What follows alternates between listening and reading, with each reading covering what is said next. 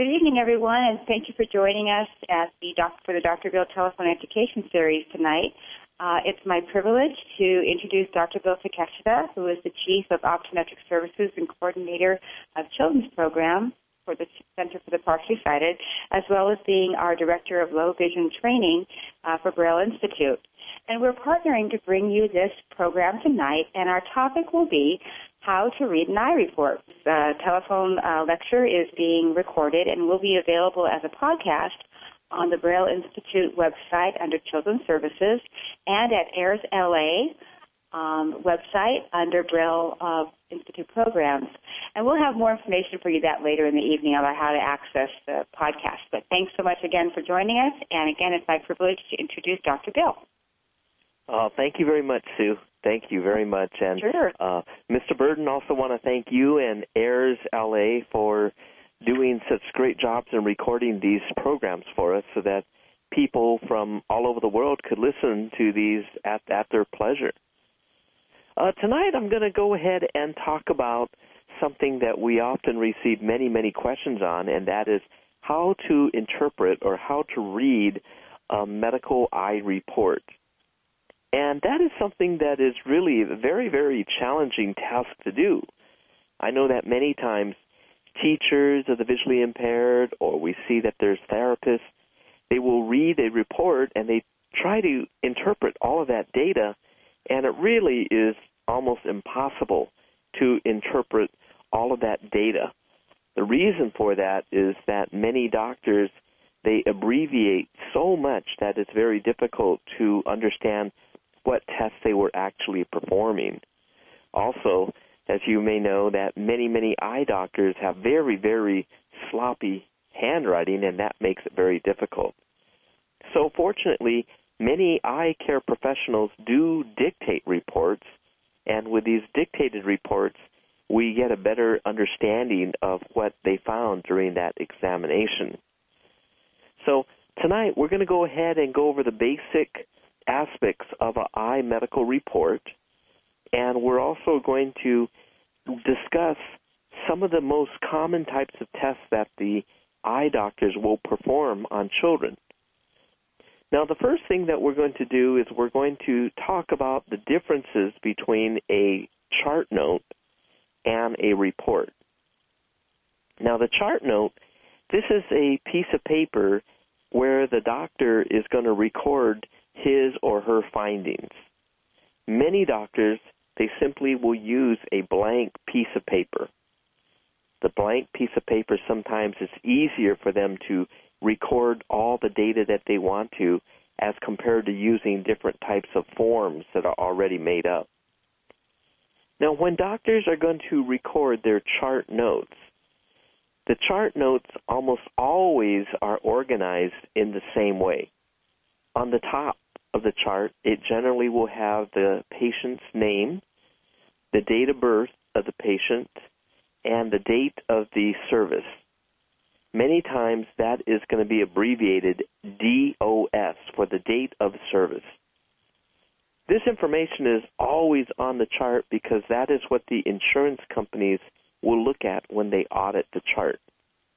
If the insurance company has concerns as to whether or not they need to pay this bill or whether the doctor did perform sufficient amounts of testing, they will often request a copy of the chart note, and that will be the information that they'll look at.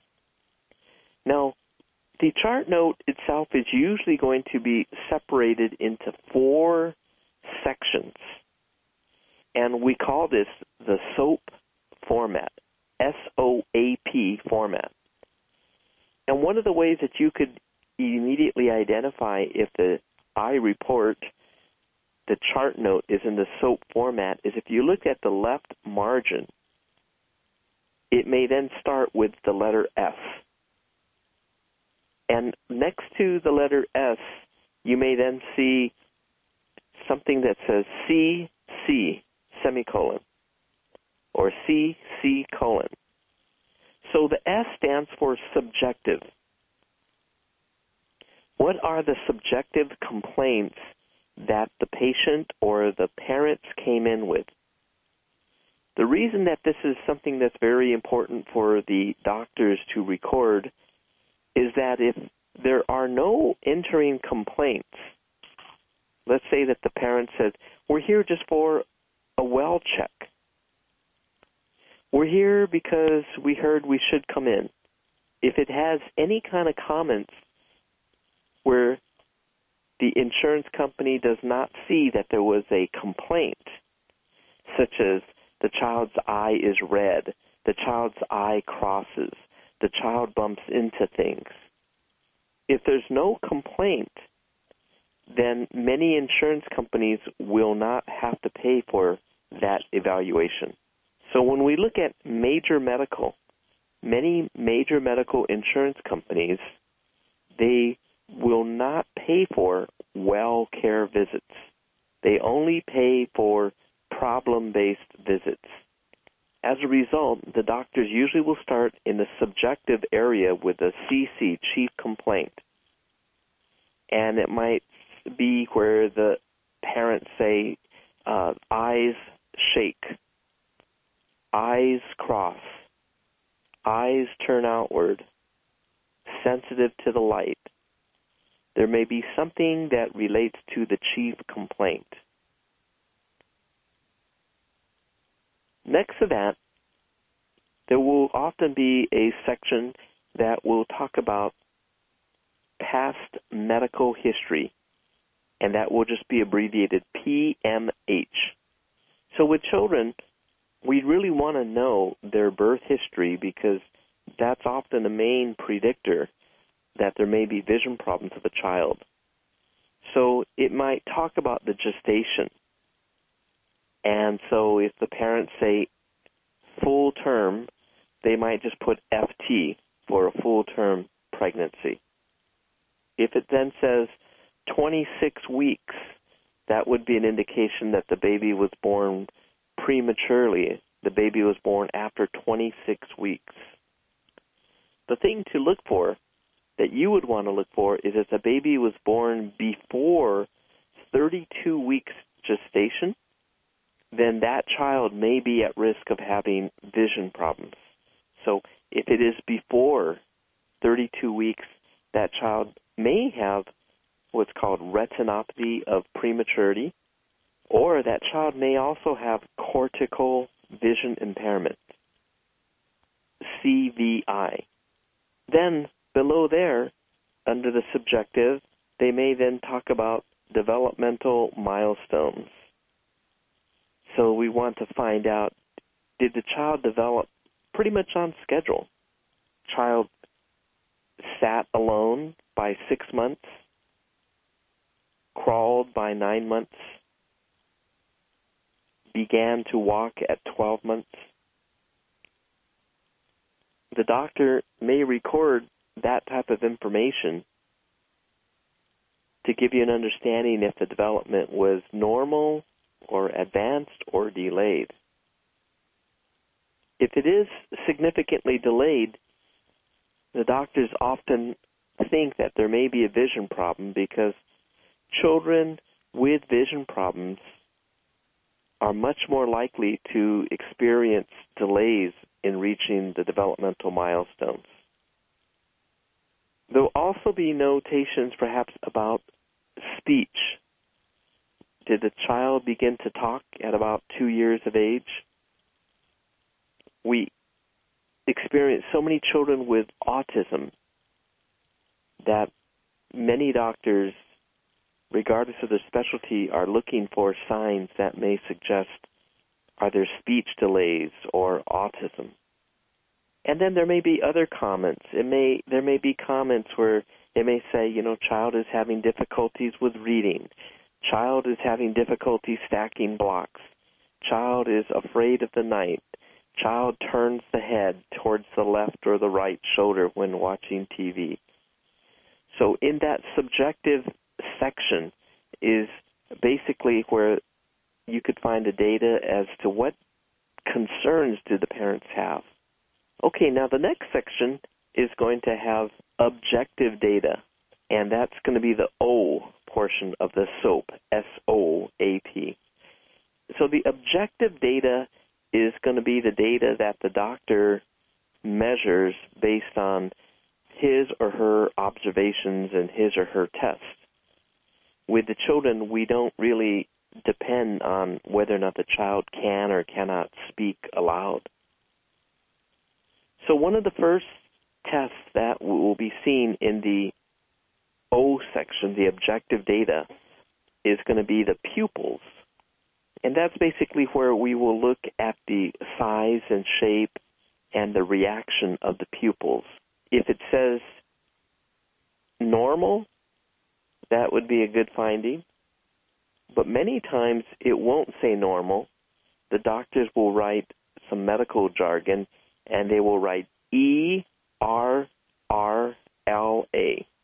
So if it says pupils and then it's ERRLA, that means the pupils are equal in size. R means that they're round pupils.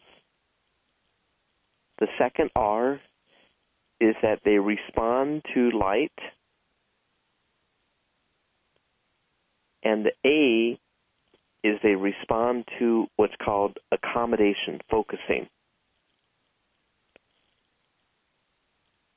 So in the pupil section, if the doctor writes ERRLA, that's also the same thing as saying that it's normal.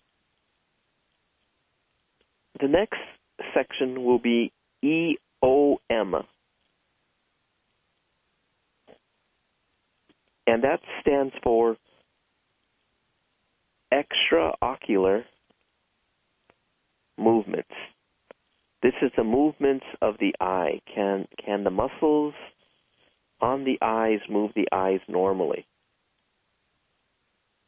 And very often in that section, the doctor will just write full, F-U-L-L, means that the eyes can move fully in all the directions. And then the next category in there may be something that says CT. And CT stands for cover test. And that measures the eye alignment.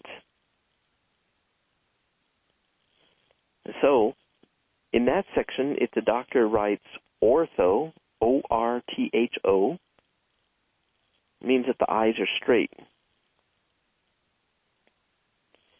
If it is, or the doctor writes E-T, that means esotropia, E-S-O-T-R-O-P-I-A, meaning that the eyes cross. And then if it says X-T, that stands for exotropia, E-X-O-T-R-O-P-I-A, which means that one or both eyes are drifting outward towards the ear.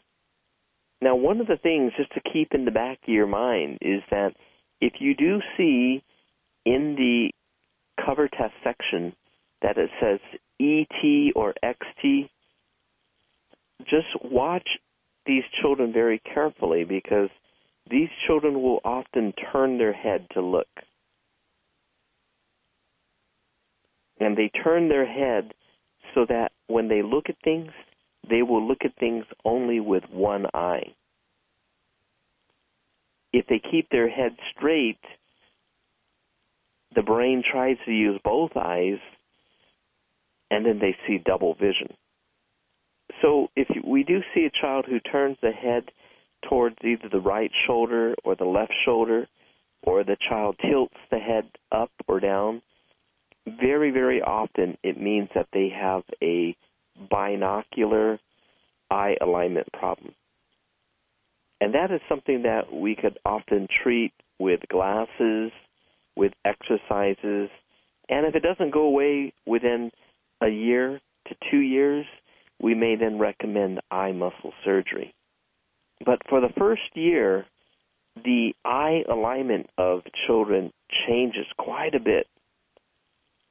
So very often we will not recommend surgery too early for a child, because very often the eyes will straighten up by themselves. Okay, the next section in the objective area is something that is called RET, R-E-T. And this is a test that is called retinoscopy, R-E-T-I-N-O-S-C-O-P-Y.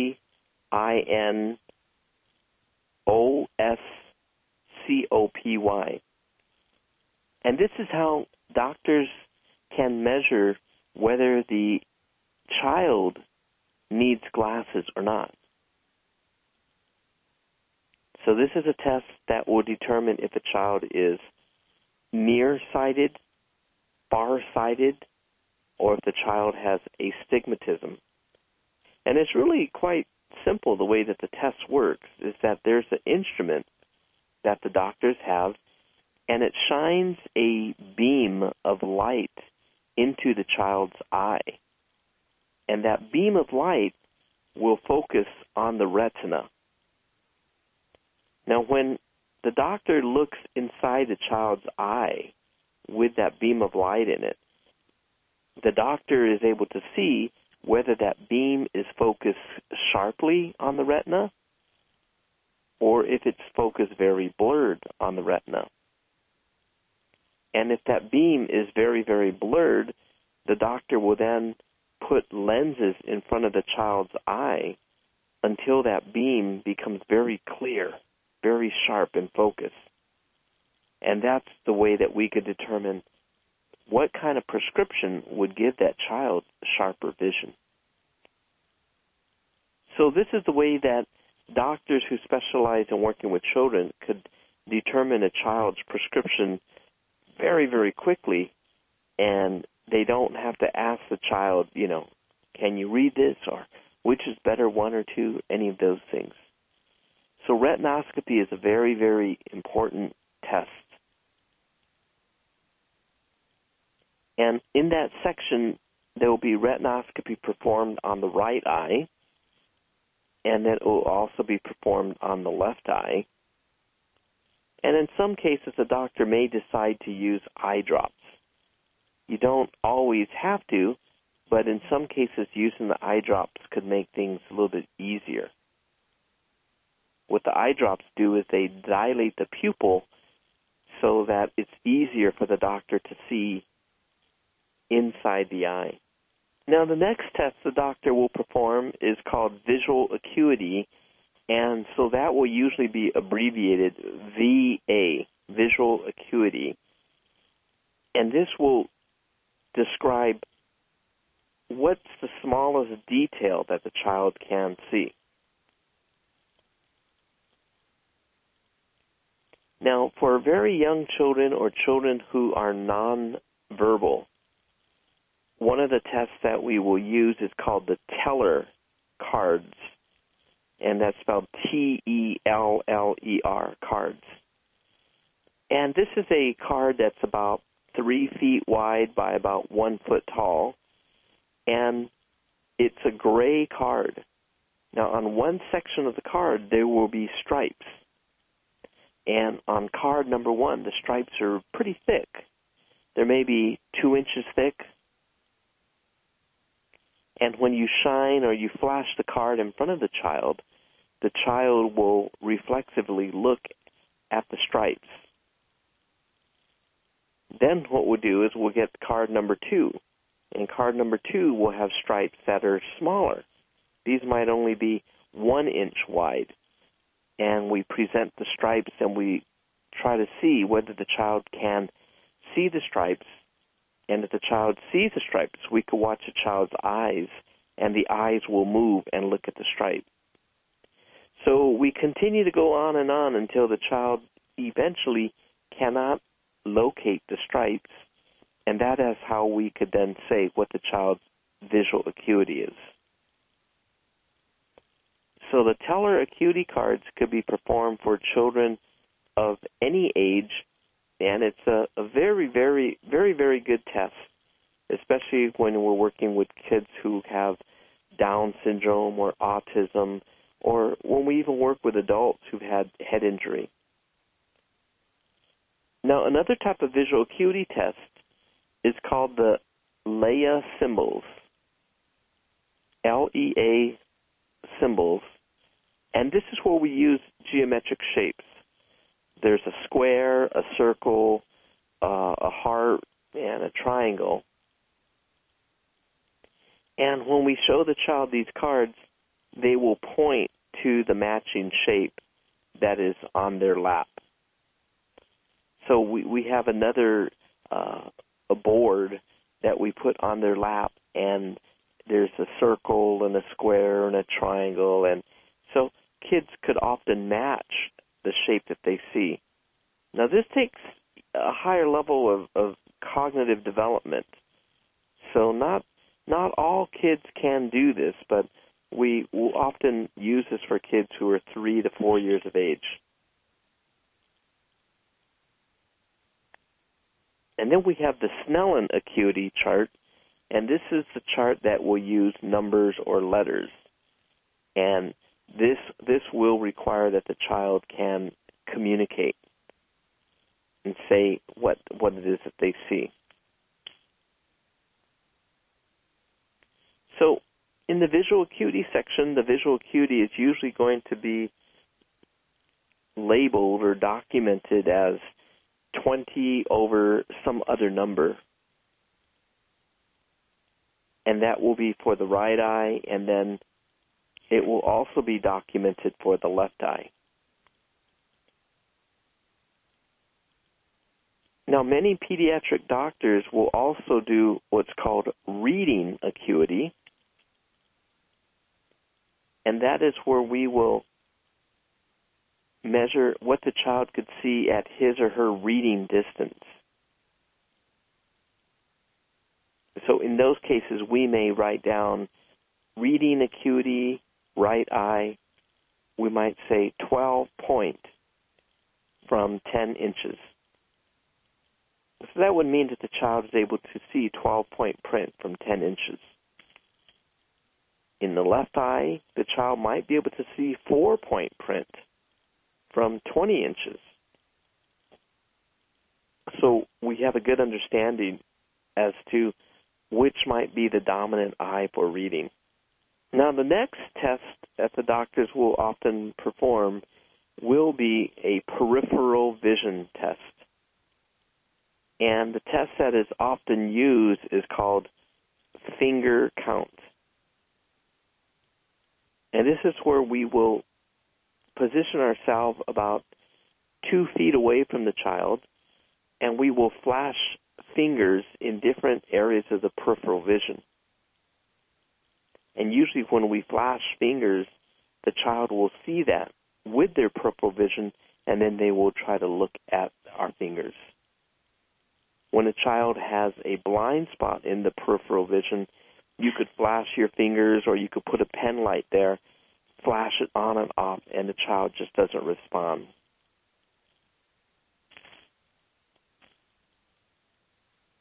So when there is a visual field problem, the doctor may just draw a diagram to show you where's the area that the child cannot see well with that eye.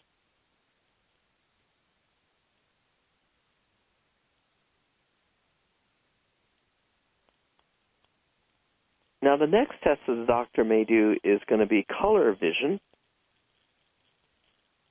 And there are many different color vision books. I don't think that it's really that critical to know all the different books. But these are books that have a page with many, many different colored dots. And each dot is about the size of a dot that you would punch with a hole puncher. And then the dots are arranged in a way so that there'll be either numbers or letters or shapes that the child would be able to see. So, for example, page number 1, it might be that there's a square and a circle. And you turn to page number 2, and there might be a star and a circle. Turn it to page number 3, it might be number 2. So as you go through each one of these pages, you could then record whether the child is able to identify that color or not. And that's how we identify color vision problems. We know that color vision problems are much, much more common in boys than girls. And here's some really good, interesting news. You know, for years we have known that we could use a red contact lens over one eye, and that could help many children who had weak color vision to begin to see colors. But there's now some new lenses for glasses where there's a coating that goes on the lens, and it helps children and adults to see colors better. So we're doing some research with this. This is something that was just released, and we're going to see how this works. We have tested this on some of our adult patients without telling them anything about it. And we just say, put these on, and does anything look different to you? And a lot of the patients said, you know, the colors look better. So that was kind of interesting. So that's a good bit of advancement, because for years we really didn't have anything to help children in school with color vision problems. The next one that we test that we do is called stereo. And this is where we will put on 3D glasses on the child, let them look at some 3D pictures, and we could measure what level of depth perception that they have. Now, in order to have stereo depth perception, you have to be able to use two eyes together. So if a child has the ET, which is the esotropia, or the XT, exotropia, they very often cannot see 3D. We also see nowadays a lot of people coming into the eye doctor's offices complaining that they hate 3D movies, or they had a headache after they saw the 3D movie. Those are people who do not have good binocular vision. They're getting the headaches because the eyes are working too hard to try to position at the right angle to see the 3D. So these are people who sometimes need to do little exercises, or the doctors will put prism in their glasses, and that could make it much easier for them to see the 3D. Another possible cause of a person not seeing very good 3D is if one eye sees a lot sharper than the other.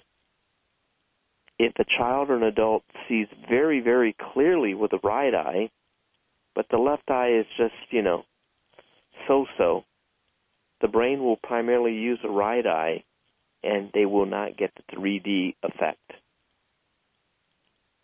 So if you take a bunch of kids to see the 3D movie and they don't see it, that's probably an indication that they do need to get their eyes checked.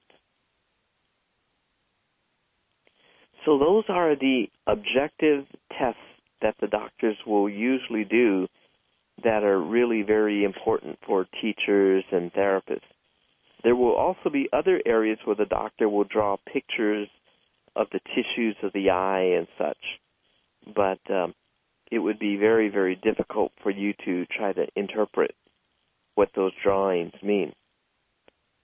So far we've gone over the subjective, the S, the objective, which is the O, and the next section in the chart is going to be A, and A is for assessment.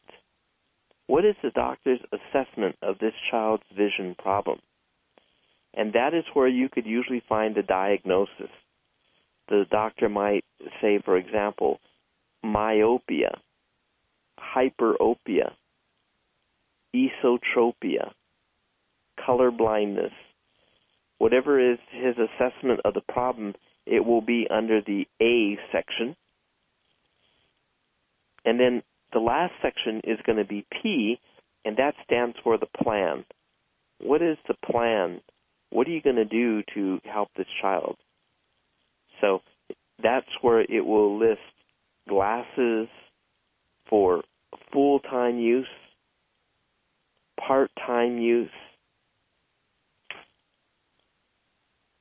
eye muscle surgery, prisms, all of those types of treatments will usually be written out in that plan section. And it would also include when the patient should return. It may say RTC, return to clinic, April 2013. And then there'll be a doctor's signature and the doctor's name stamped on the bottom. Now, there's a lot of different types of abbreviations that are used for, different types of medical notes and things like that. So if that is something that you would like to have, you could send send myself an email, and then I'll just email you that document. My email is Dr. Bill Foundation, that's DRBILL Foundation @gmail.com.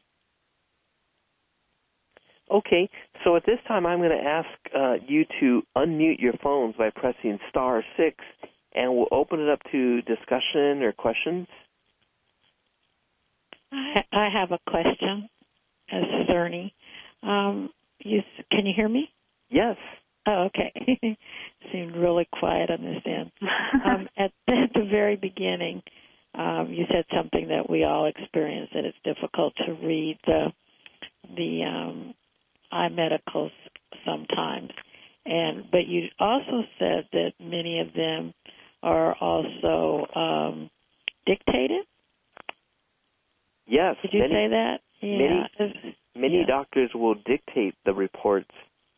For example, at the Center for the Partially Sighted, our doctors that evaluate the children, we also will dictate a report, and it will be in paragraph form so that anybody who receives that report, they could understand the child's vision problems, what's going to be the treatment, what's the plan. So most of us as educators, I don't know of anybody that has asked for or received. Is that available outside of other doctors? Do you understand my question? Is that available to us also as educators? Oh, I would believe so, yes. Oh, so we just have to ask for it. We just didn't know, probably, right? For example, at our center, every child who comes in, a written report is typed for that child, and multiple copies are mailed to the home of the child, and the parents are asked to give it to the teachers and the other therapists and the IEP team. Dr. Bill, but I meant, was the dictated version of it available? Yes. That's also available if we asked. You know what I'm saying? The paragraph, done in paragraphs instead of just the chart itself. Yes. So, for example, at our center, we will also write a report, and it'll say, to whom it may concern. Mary Smith is a 4-year-old girl who was seen at our center on January 12th, 2012.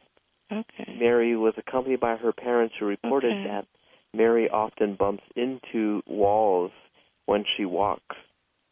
Okay. Okay, and then next paragraph, today's examination revealed that Mary is visually impaired due to retinopathy of prematurity. Okay. So that type of a written report, it is available, and the parents have them. Okay. I have gotten a lot of written reports, and it's really nice sometimes when we can't sometimes the copy's just very poor, and then there are those times where we don't really understand, like you said, when doctors write real fast and that kind of thing. But to know that we could get the script form is nice to know also. Just good information.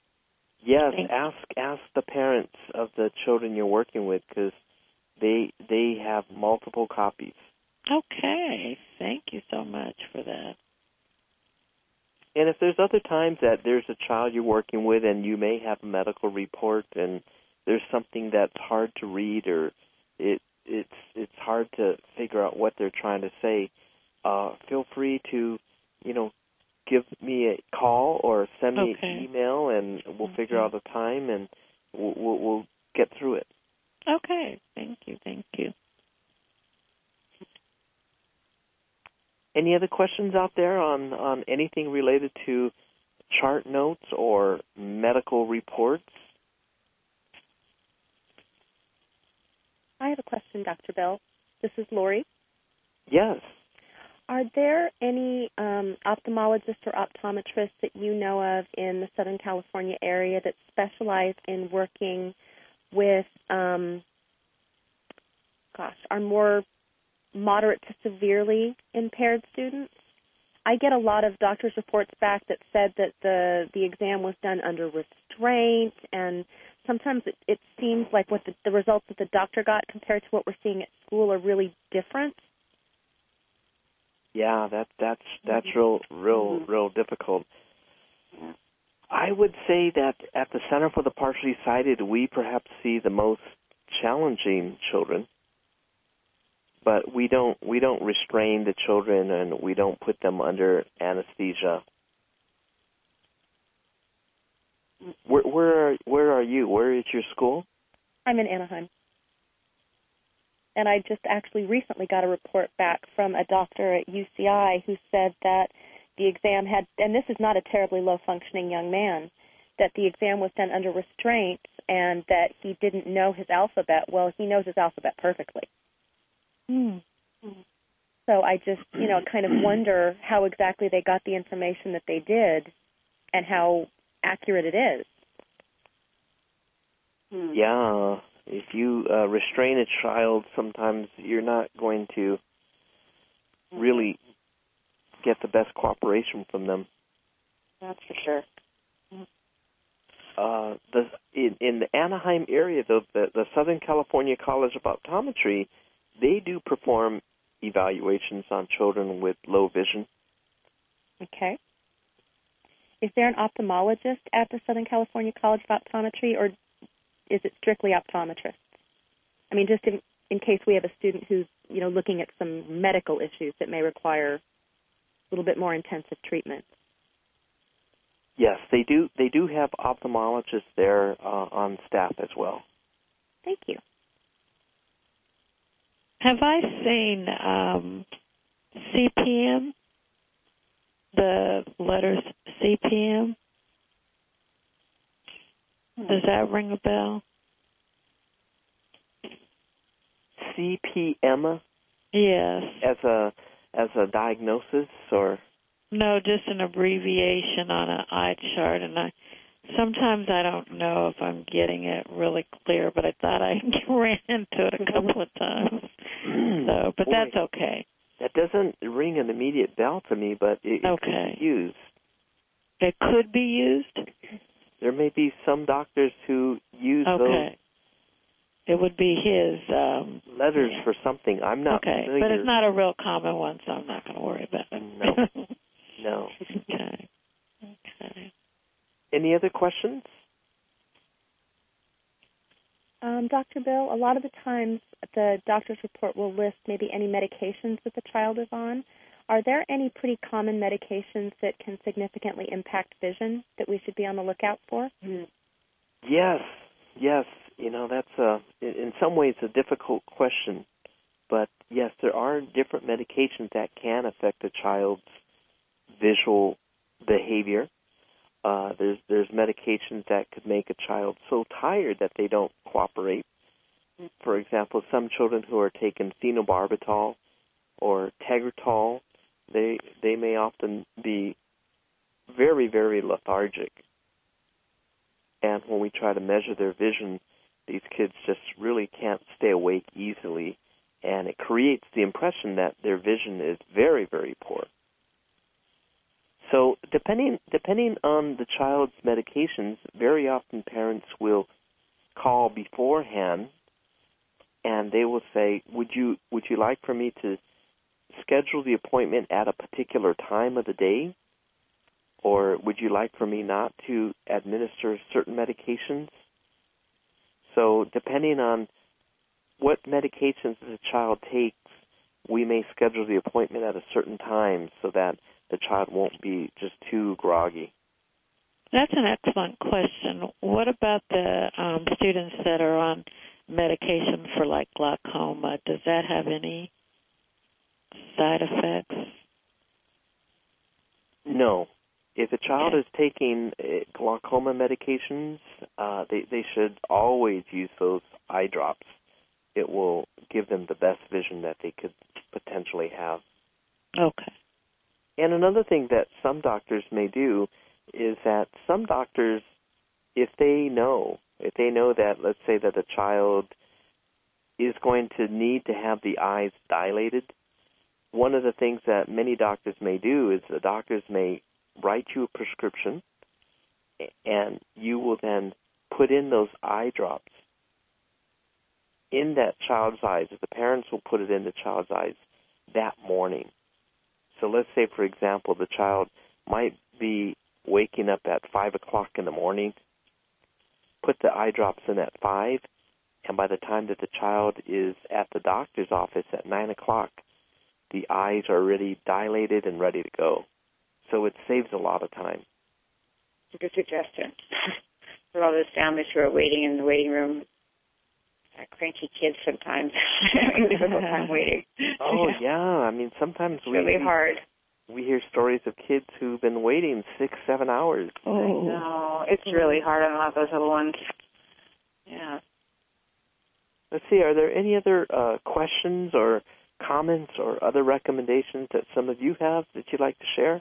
Okay.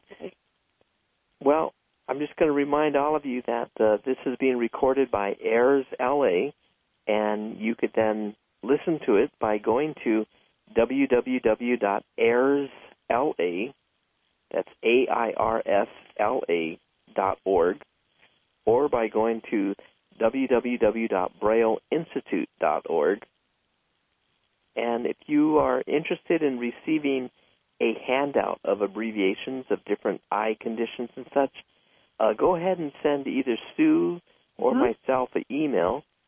And my email is drbillfoundation@gmail.com. And Sue, what email are you using now? Yeah, you can send it to me at STRA, F as in Frank, ACI, at brailleinstitute.org. It's S Strafossi, STRA, F as in Frank, ACI, at brailleinstitute.org. And then we'll get you guys those handouts. Can you do the WWAirs? Can you do that one again? Give me that email again. The web address to listen to many different podcasts on vision, it's www.airsla.org. And there's many different types of podcasts there that you could listen to. Okay. So how about next month, Sue? Is there going to be another meeting next month? Yes, there is. Thanks for reminding me. Next month, we're going to be changing the subject a little bit, and we'll be talking with siblings about visual impairment.